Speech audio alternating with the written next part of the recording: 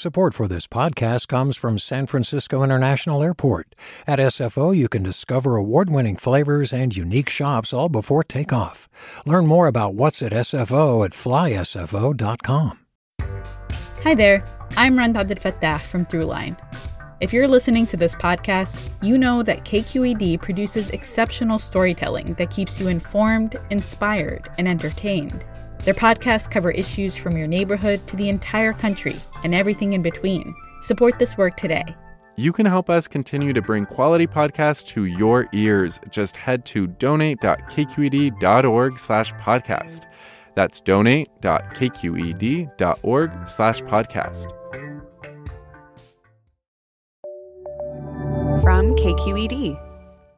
I'm Erica Cruz Guevara, and welcome to The Bay. Local news to keep you rooted. We've known for a minute that California is going to be the place many folks go to get abortion services if Roe versus Wade was overturned.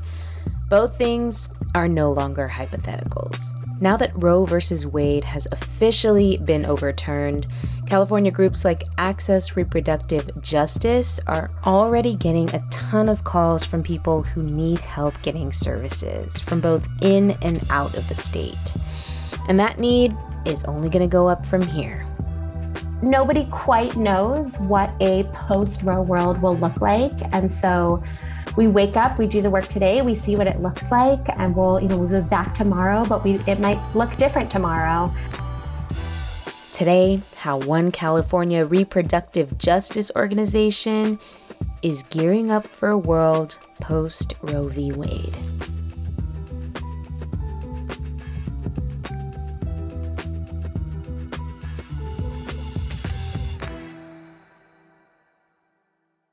Hi, I'm Sasha Coca, host of the California Report magazine.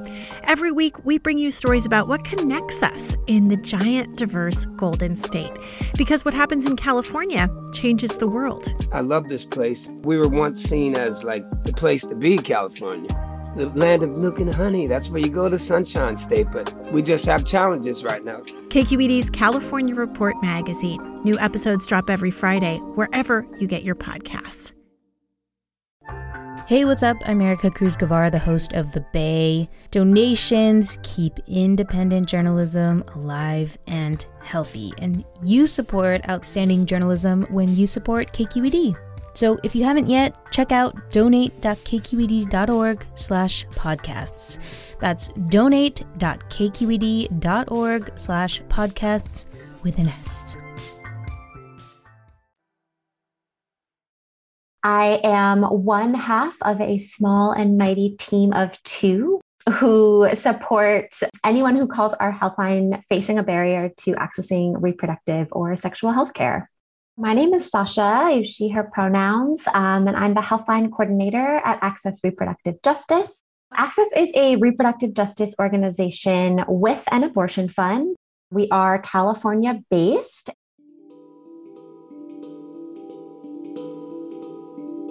We were founded in 1993 in the Bay Area by folks who were doing clinic escorting. These escorts really identified that there were many more needs before an individual even made it to the clinic, right? And so they were hearing from the people that they were supporting that folks were facing childcare barriers. Folks didn't always have the money to pay for these appointments, pay for co-pays. Were traveling long distance and needed support. So they were identifying these needs and decided to establish a healthline, as we call it, for folks to call who might need support before their appointment. As the legend goes, they ran an ad in the Yellow Pages because it was 1993. And the intention was to run the ad in the Bay Area. And by a clerical error, the number ran in, across the state of California. Long story short, people from all over California began calling this Healthline. And as a result, the founders decided okay, we're a statewide organization. If the need is there, here we go. We're supporting folks across the state. Wow, that's an amazing story. A very 90s story as well. I know. I want to ask if you remember where you were when the Dobbs decision came down. Yes, I do. I was in my bed and I woke up to the decision. We've been preparing for a long time and certainly counting, what decision days we had left in June and perhaps early July. And so I was very much prepared to wake up on Friday, the 24th, and assume that I would have a breaking news alert from the New York Times that Roe had been overturned. And that is exactly what happened.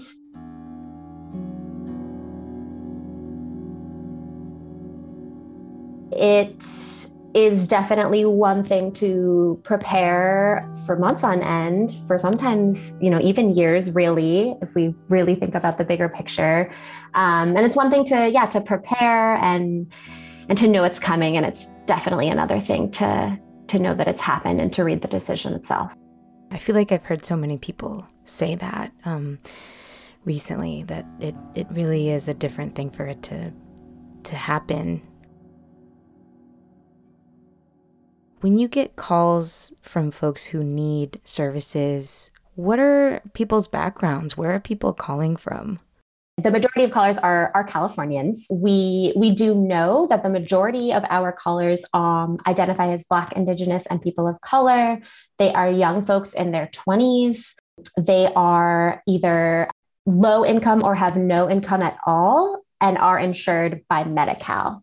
We see a lot of folks who are calling from rural areas, but also in cities. And if if you're in Oakland and your clinic is in San Francisco, that can be a really expensive Uber. There are so many different types of barriers, depending on where you live, what you need, and these identities that you hold.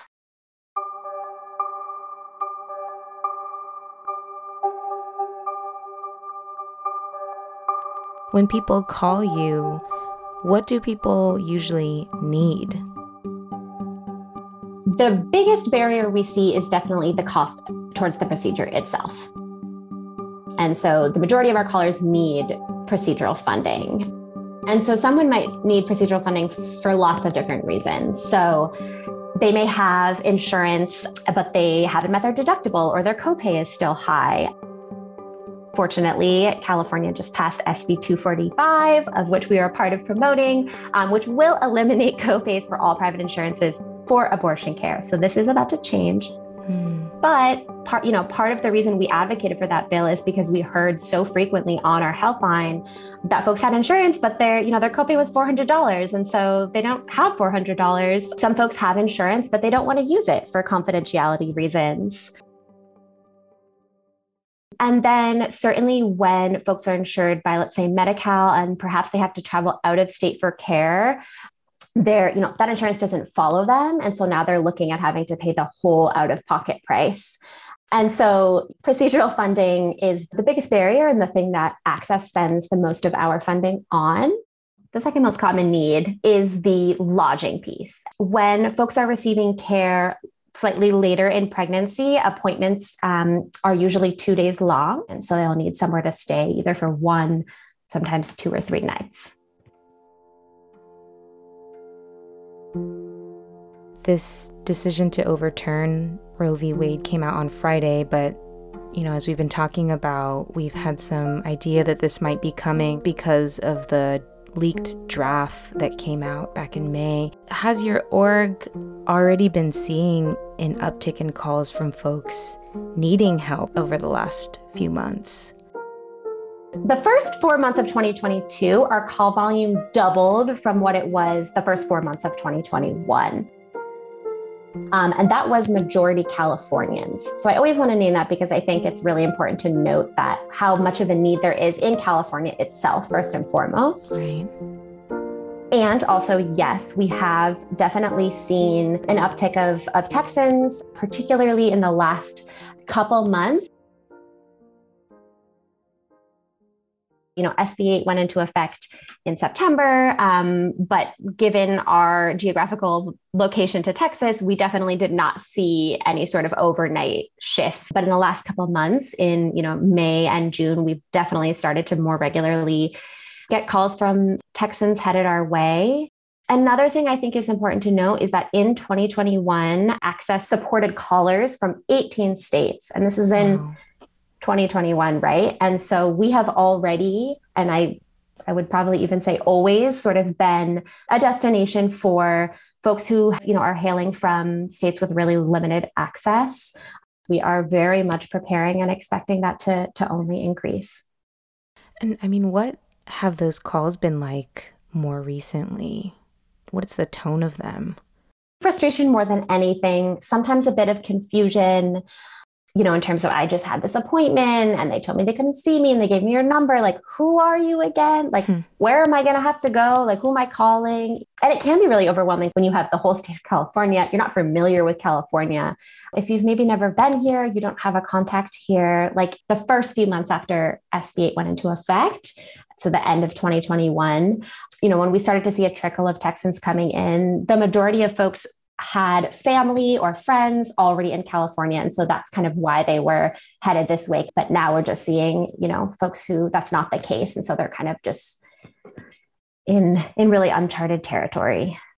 I mean, I'm curious about the other side of that. You're seeing an uptick in need. And I have to imagine that people in California also are trying to figure out how they could support. Is ACCESS getting more calls for support, like from volunteers?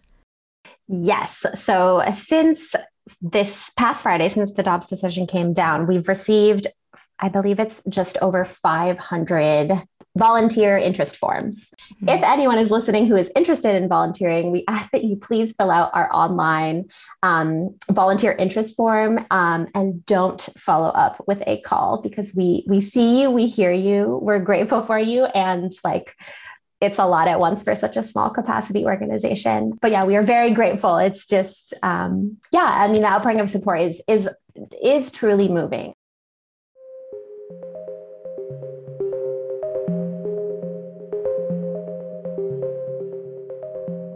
And I know this is just the beginning for reproductive justice organizations like yours that have been preparing to support folks from other states.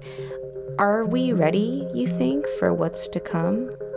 Oh, that's a big question. I mean, I think yes, because we are in a national network of abortion funds across the nation who have been around for decades. We know how to support our communities because we've been doing it. We have always known that Roe was just the bare minimum. And so, people needed and have needed abortion funds and better access to abortion care and prenatal care and child care for years. Nobody quite knows what a post-Roe world will look like. And so, we're doing our best to prepare for such a huge influx of calls and, make changes at the policy level to expand access. So we wake up, we do the work today, we see what it looks like, and we'll be back tomorrow, but it might look different tomorrow. I mean, I'm curious if you have a sense of what role the Bay Area in particular plays and should play in sort of the coming months.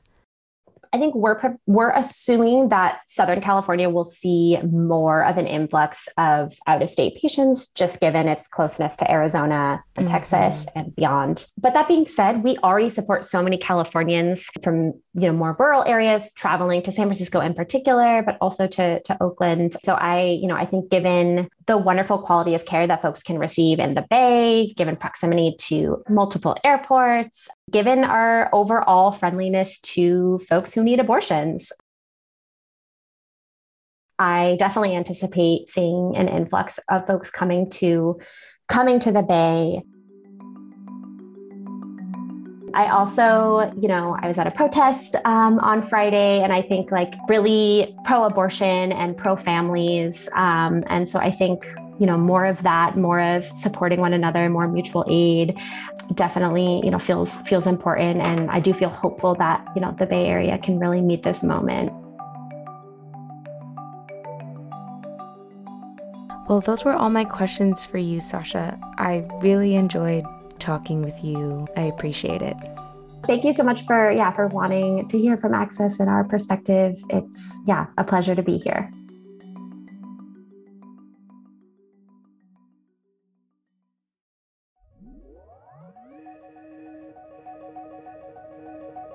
That was Sasha, a healthline coordinator for ACCESS Reproductive Justice based in California.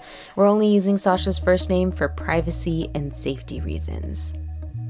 ACCESS's Healthline is open from 10 a.m. to 4 p.m. Pacific Time, Monday through Thursday.